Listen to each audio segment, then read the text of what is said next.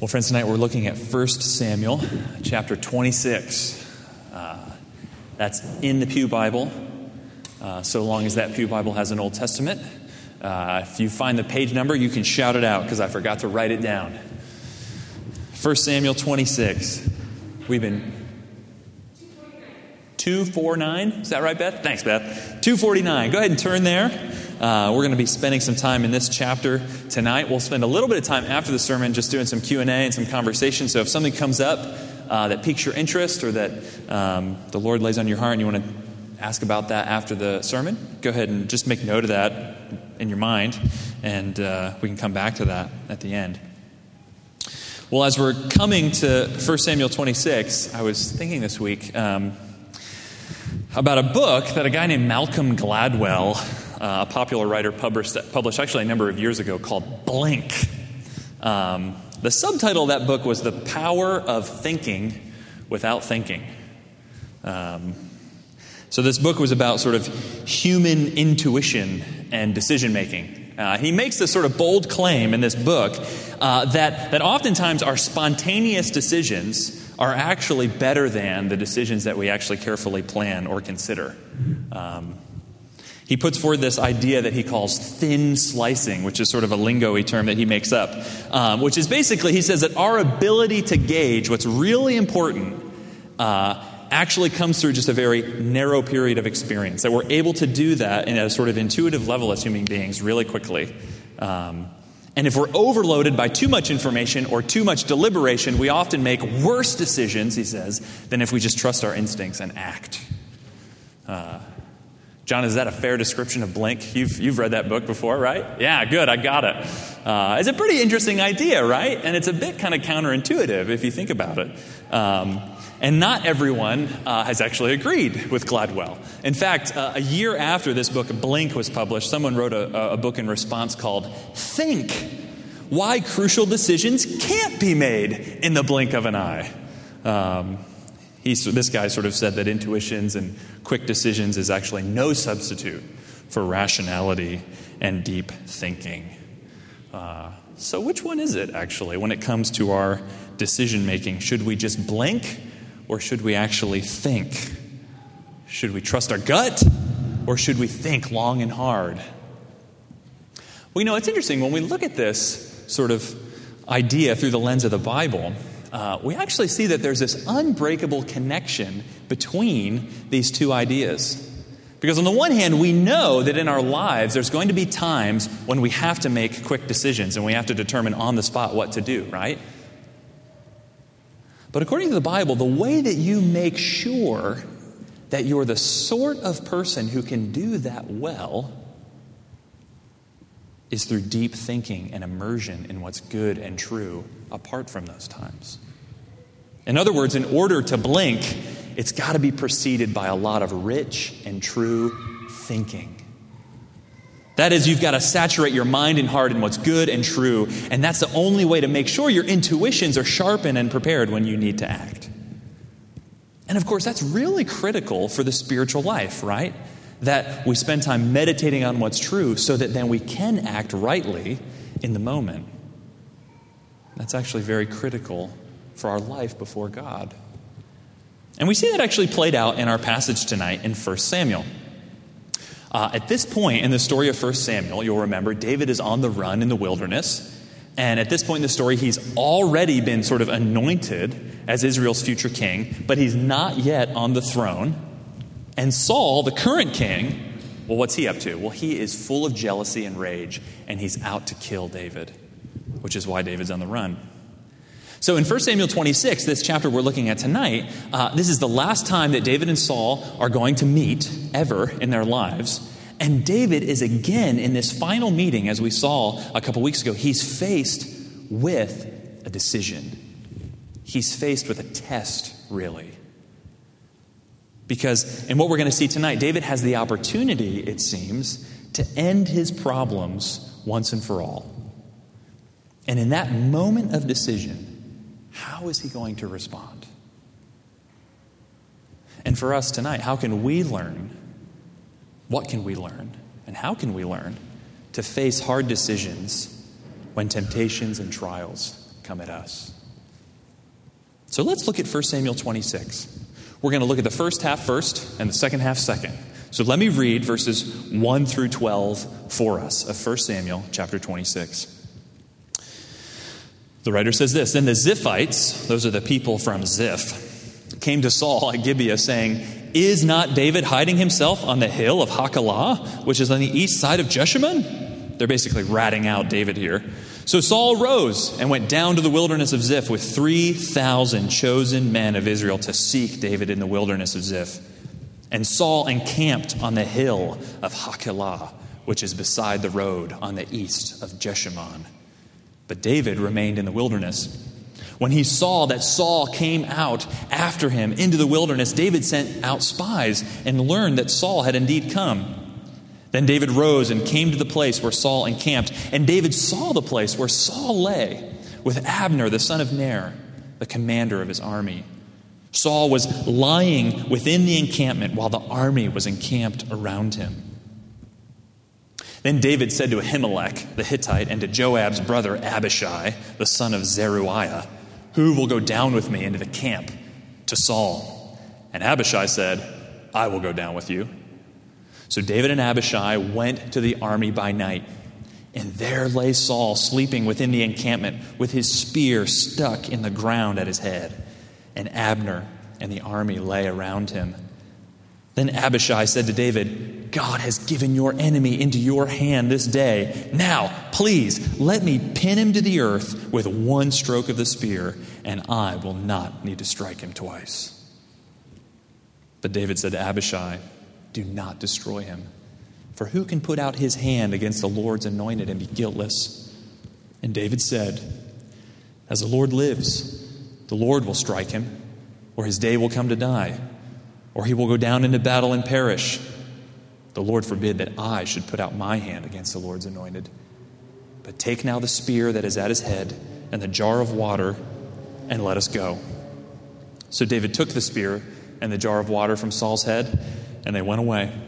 No man saw it or knew it, nor did any awake, for they were all asleep, because a deep sleep from the Lord had fallen upon them." So here's the scene, right? Saul gets word of where David's hiding, and Saul comes out with a big army to kill David and his men. Saul brings 3,000 to face David's group of 600. You can tell at this point in the story that Saul is more than a bit paranoid and fueled by jealousy. He's bringing 3,000 men into the army to off David once and for all. And you'll remember this sounds a lot like chapter 24 that we looked at a few weeks ago, doesn't it? You know, Saul's coming out to get David in the wilderness. But David catches word that he's being hunted again, and he goes and he spies out their camp, and then looking down, probably from a cliff above Saul's camp, sees them there all laid out, with Saul in the middle, and Abner, his right-hand man, sort of laying beside him, protecting him, and the rest of the men encamped around. And then David makes this split decision. Who wants to come with me into the camp? He says this to two guys, Ahimelech and Abishai, two of his young soldiers. And Abishai, apparently ready for a crazy adrenaline-fueled adventure, says, "Heck yeah, take me, I'll go." Now look, there's 3,000 men down there, ready to just kill these guys. And Abishai's like, "Yeah, sign me up for that job." We need to remember when we read the Bible that these are some pretty tough, audacious guys. This wasn't like,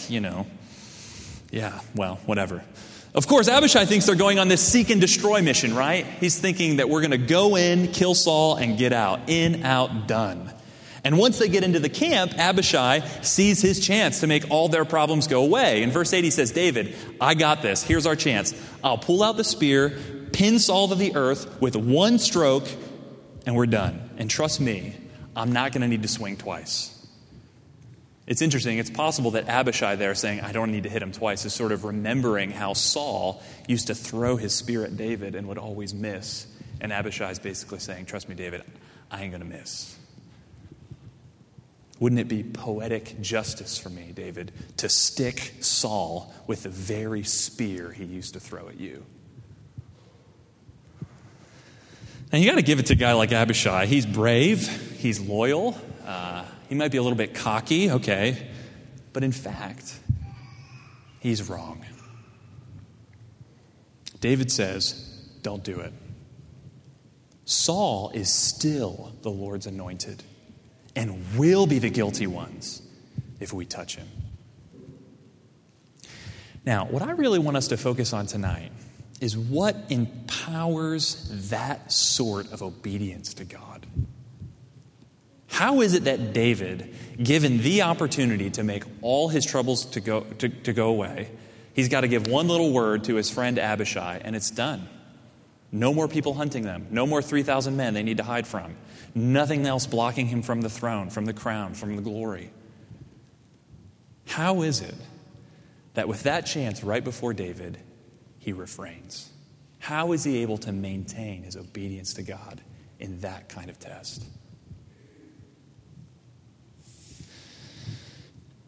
I mean, don't you want to know, to be honest? Don't you wish you knew what could actually help you and me to actually do what God says, to obey and follow the Lord, even in the teeth of trial and temptation like that? I mean, just think, how many times have we failed to do that this month? How many times this week? In what way this week have you and I seen the proverbial spear right in front of us and reached out like Adam and Eve in the garden, grabbed it, and have tried to do things our own way? Tried to solve our problems our own way, tried to get happiness our own way, and to do it all apart from God. Isn't it true that we need help? And the question that we often have is, what help is there for us? What help is there for us? We know, of course, that in Jesus Christ, as we've been singing about and reading about tonight, we know that in Christ all of our sins, past, present, and future, are forgiven. But what help does Jesus give us to battle sin in the everyday? How do we grow in holiness? How do we become more like Him? And I want to focus on just two big ideas that we see in the chapter tonight that help us along those lines. And we read the first one already in verses 10 and 11 here in our chapter. Verses 10 and 11 here are the sort of main speech of this first half of the chapter. And what we see here, like two sides of a coin, something that helps us in the face of trial and temptation is this. It's confidence in God's sovereignty to deliver us from our troubles.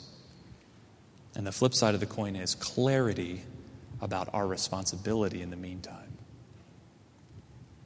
Let's look a little closer at that. David knows that as long as Saul lives, his own life will be in danger, right? And as many times as Saul says, "I'm sorry," David knows he can't be trusted. But in verse 10, what does David do? David expresses this incredible confidence that God's will, in God's own timing, deliver him from Saul. And David actually imagines any number of ways that Saul could come to an end, that God could deliver him. Maybe the Lord will strike Saul directly. Maybe Saul will die naturally. Maybe God will strike him down in battle. If you were here a couple weeks ago, you'll remember in the last chapter of 1 Samuel that the Lord did just that to Nabal, struck him down. It seems that that David had learned an important lesson from that event about the Lord's sovereignty, and he's applying it here. Now, what's the point for us? David knew that there were all sorts of ways that God could deliver him from Saul. He even seems to have articulated them in his mind. Now, okay, that concrete example seems a little bit morbid to us, right? Like David's running over in his mind all the ways that Saul's going to meet his end. But think about the principle underneath that. What is David doing there? You know, he's actually working out in his mind ways in which his sovereign and good God could work in his freedom and in his power in all sorts of ways for his good. Because God's powerful and good and keeps his promise, David knows that there are all sorts of ways that God could deliver him. And friends, when we're in the face of trial and in temptation, do we have that kind of reflective confidence when we consider God's ways? Do we exalt God in the midst of our trials and increase our trust in Him by saying, God, look, I know and trust that you can do this. You can heal my marriage. You can give saving faith to my kids. You can deliver me from lust and addiction. Because, God, you're God, and you can do it in all sorts of ways. And of course, we need to let God be God, right? God is not confined to the ways we might think He could or should act. God's not in any way constrained by our desires. But, when we pray and when we concretely consider the ways God could work, it's actually an act of worship of Him when done rightly. You're turning over in your mind and heart the greatness of God, the trustworthiness of God. And in doing that, your faith in God begins to increase. But let's notice the other side of the coin here too. David's confident in God's sovereignty in verse 10, but he's also crystal clear about his own responsibility in verse 11. He is not to put out his hand against the Lord's anointed. One writer put it this way: although David did not know how providence would work, he knew what obedience required. God's ways will frequently baffle us, but God's will is sufficiently clear to lead us in the meantime. What would that look like today?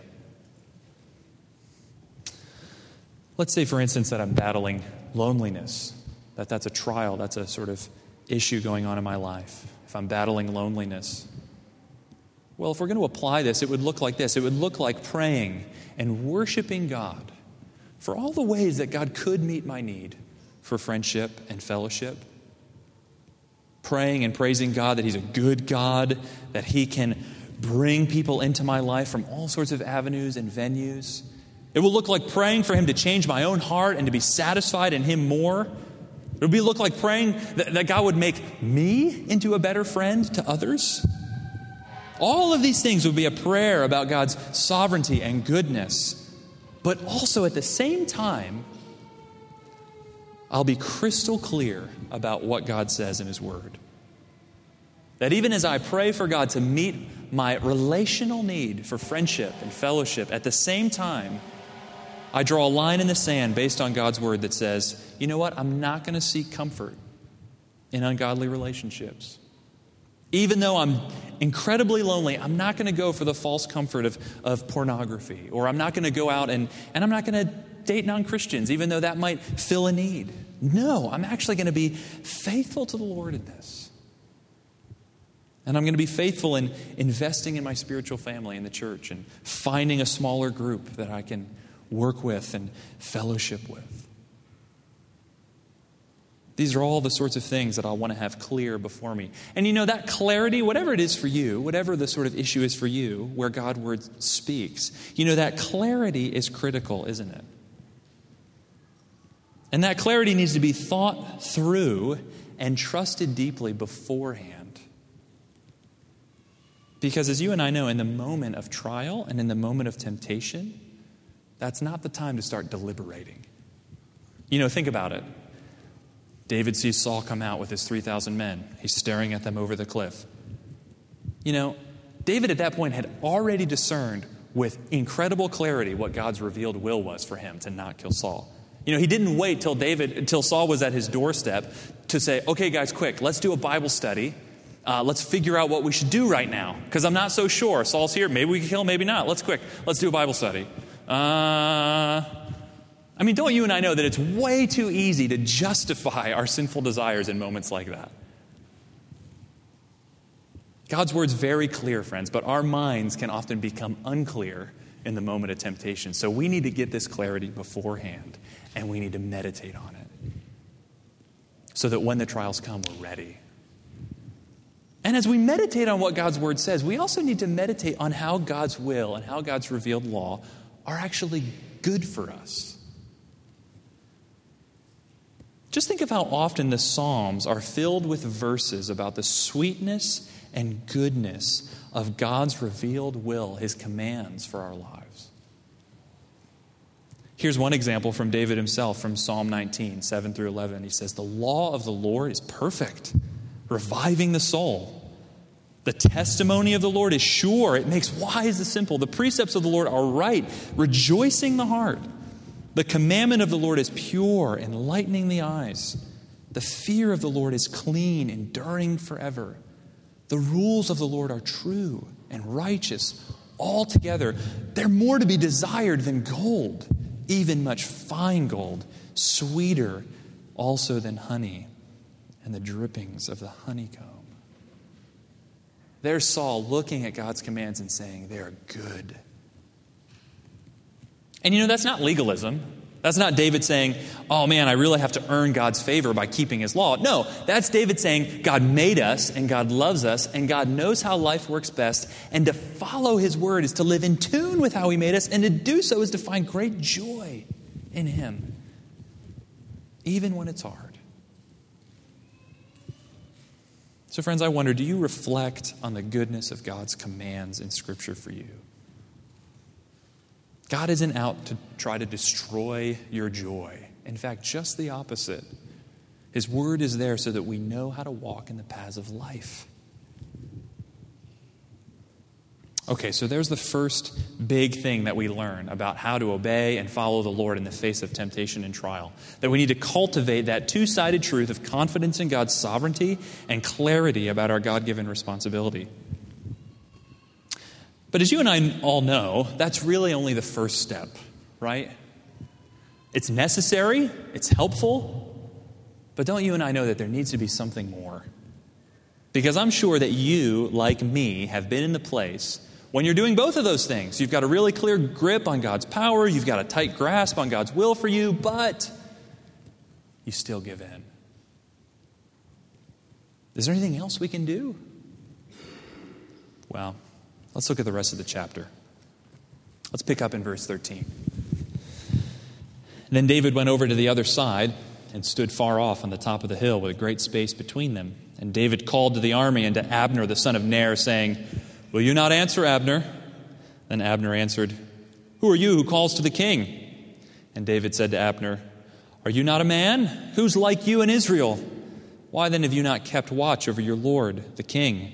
For one of the people came in to destroy the king, your lord. This thing that you have done is not good. As the Lord lives, you deserve to die because you have not kept watch over your lord, the Lord's anointed.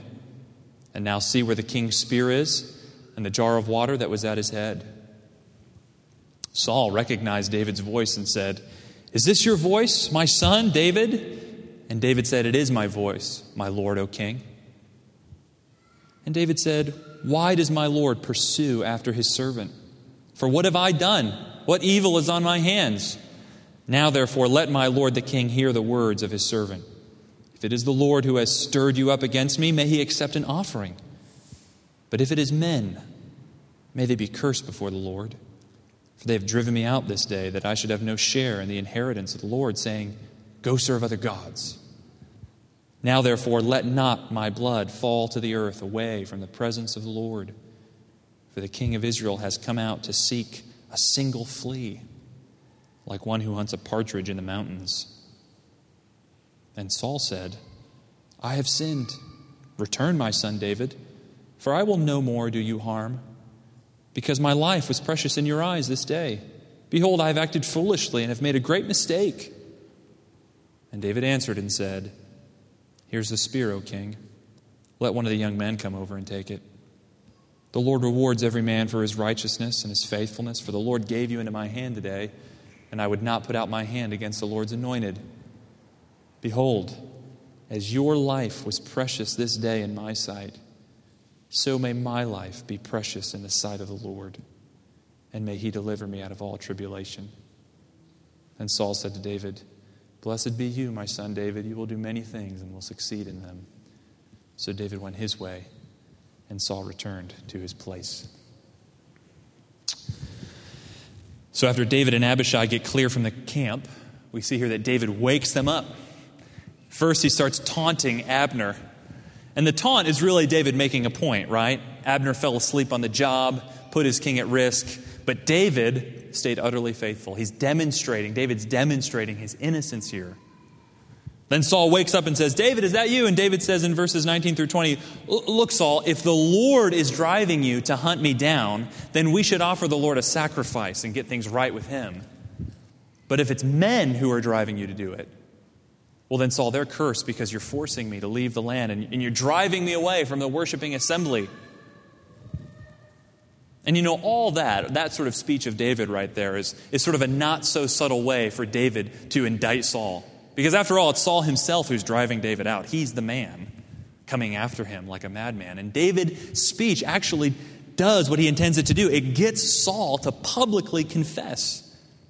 Right? In verse 21, Saul admits that he's in the wrong and David's in the right. And that's probably why David stole the spear in the first place. That's probably what David was trying to accomplish in all of this. You see, that spear was symbolic of Saul's kingly power. And David grabs it as if to say, look, Saul and everyone else, I've taken Saul's life and his kingly power. I could have taken it right out of his hand, and I could have had it in a second. But I didn't.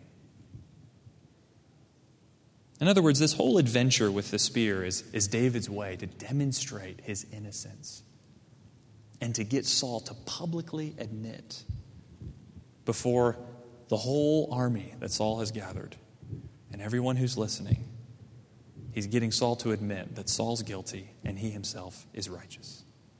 Because once Saul makes that confession, David says, okay, come get the spear. Here it is. I've made my point. But it's what David says after that I think is really the highlight of the passage. In this last speech, that's where we see what's going on down in David's heart. Here's what's keeping him from actually harming Saul. Here's what David had been meditating on to keep him from sinning against the Lord, even in the face of trial. Look again at verse 24. David says to Saul, behold, as your life was precious this day in my sight, so may my life be precious in the sight of the Lord, and may he deliver me out of all tribulation. Do you notice what David doesn't say there? He doesn't say, as your life was precious in my sight, now, Saul, may my life be precious in your sight. That's not what he says. He says, may my life be precious in the sight of the Lord.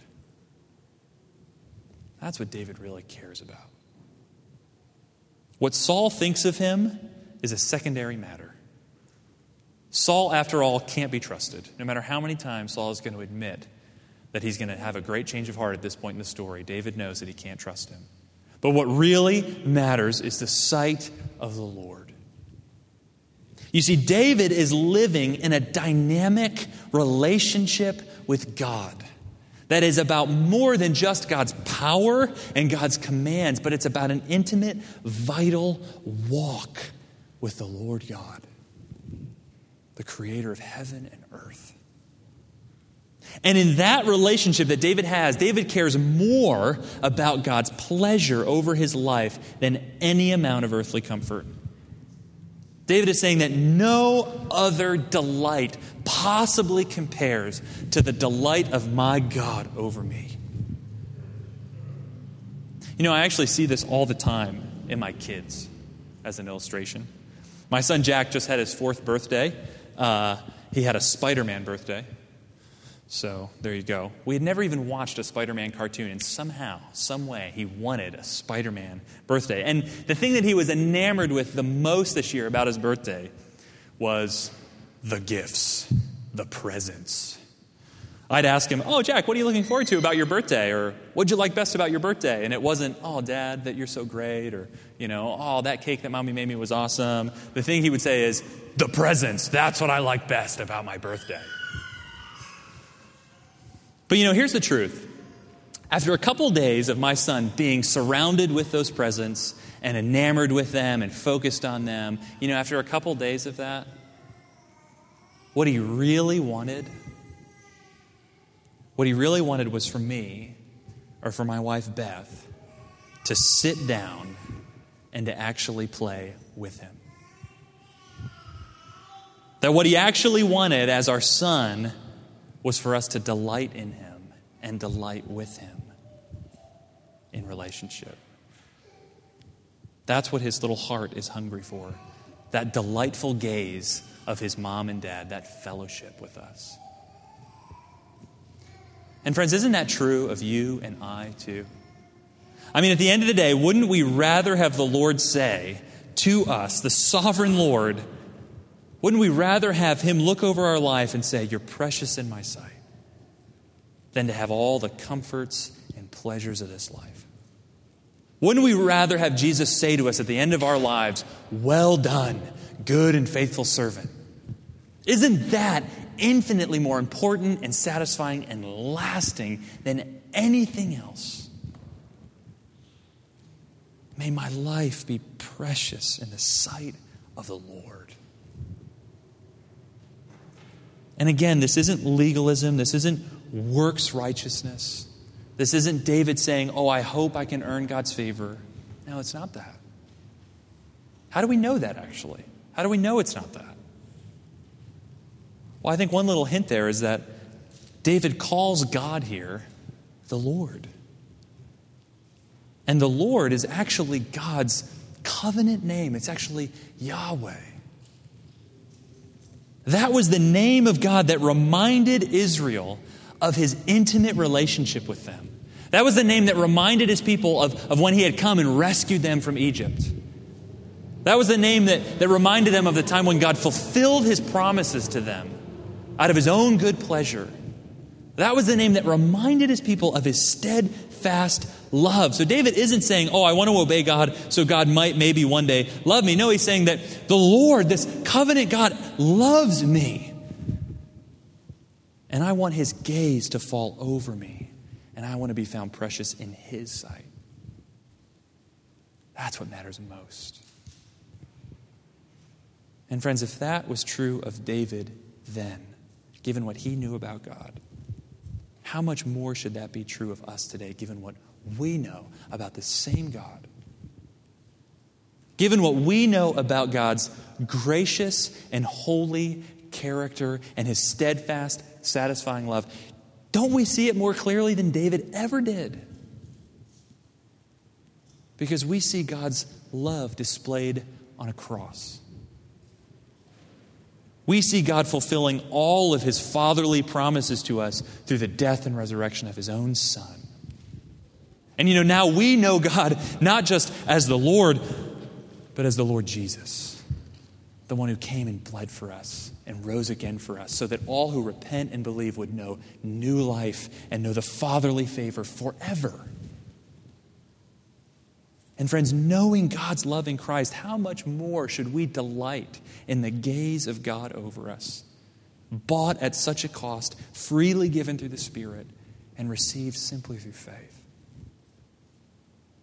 If the burning passion of God is so rich and so deep that he would pour it out on a cross for sinners like you and me, how could we not want to get as close as we possibly could to delighting in that?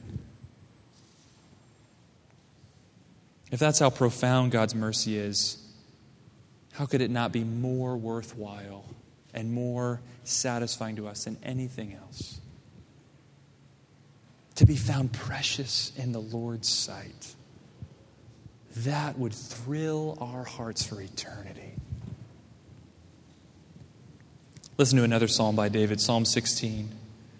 He says, "Therefore my heart is glad, and my whole being rejoices. My flesh also dwells secure, for you will not abandon my soul to Sheol, or let your Holy One see corruption.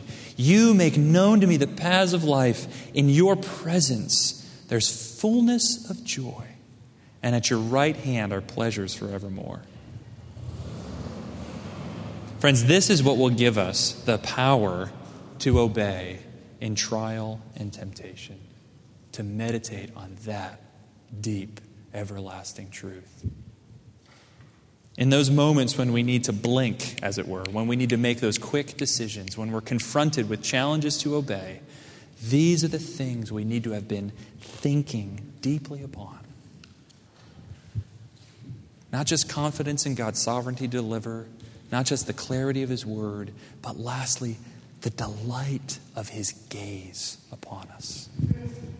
To find that view more precious than anything else. So as we wrap up then, what trials or temptations are you going to face this week? What trials or temptations are you going to face tonight? Let's go to God in prayer right now and ask Him to sink these truths deep into our hearts by His Spirit so that we could follow Him and know the joy that comes from obeying our Lord. Let's pray. God, that's what we ask right now tonight. Lord, so many of us are facing seemingly difficult temptations. And Lord, we're facing, God, tests where it seems like we can snatch pleasure right at our fingertips, just like David could have ended all of his problems seemingly in this chapter.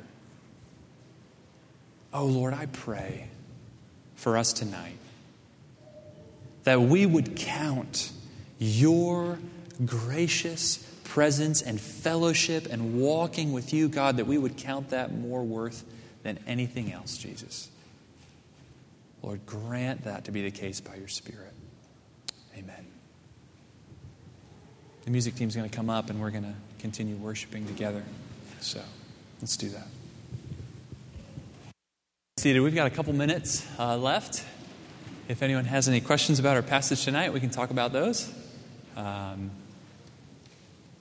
If I don't know the answer, I will happily bunt and confess my ignorance. But yeah, good to see you again.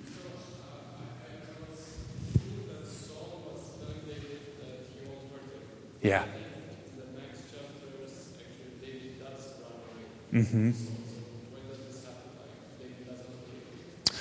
Yeah, good question. So the question is, here Saul says he's sorry, I'm not going to hurt you. And then in chapter 27, David goes the opposite direction. What's going on? Does he not believe Saul? I think that's exactly right. I think he doesn't trust Saul as far as he can kick him at this point in the story. Because this actually isn't the first time in 1 Samuel that Saul has said, I'm sorry, I'm wrong, come back, David. And then we find a chapter later that Saul's out to kill him again. So this has happened like numerous times at this point. So I think at this point, David is saying, that's great, Saul, like that you're saying you're sorry and wrong, but I'm not going to trust you right now. So, yeah, I think he's just being wise and realizing that Saul can't be trusted. Yeah, which plays itself out in the next couple of chapters. So, yeah, good question. Any others?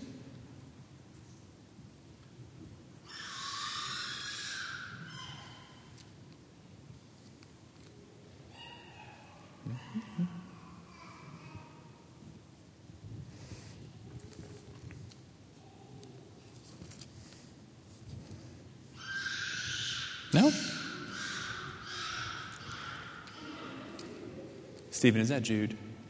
Is that your son? He's giving a good hallelujah back there to my sermon. I appreciate that. All right, well, friends, let's close then. Hey, did you get a bulletin on the way in? Did you see him back there? Good. Let me point out just one thing in the bulletin. If you are a member here at Trinity, in a couple of weeks, we're going to have a congregational meeting. And this is probably our most important congregational meeting of the year because we're going to look at our sort of ministry priorities for the coming year through the lens of our budget. So this is when we're going to finalize our annual budget. And also, on top of that, we're also going to be voting on officers, on deacons, and also there's an elder candidate. So take a look at that. If you don't know those officer candidates and you're a member, try to get to know them in the next couple of weeks. At least talk to them and introduce yourself to them. But come out to the congregational meeting, and we'll have a good fellowship dinner together, and we'll vote on our budget and on our officers for the coming year. On the back of the bulletin, there's space for small groups. A bunch of small groups are there listed. So if you're looking for ways to get more connected here at Trinity, these are times that meet throughout the week for Bible study and prayer and fellowship and all that good stuff. So if you have questions about a group that might be a good fit, or you want to just inquire, you can ask me. You can ask Neil. He's a small group leader. Nord leads one of the studies. So you can ask a bunch of us, and we'd be happy to point you in the right direction. So, all right, let's close with a benediction from 2 Corinthians. Paul says, it's the grace of the Lord Jesus Christ and the love of God and the fellowship of the Holy Spirit be with you all. Friends, go in peace.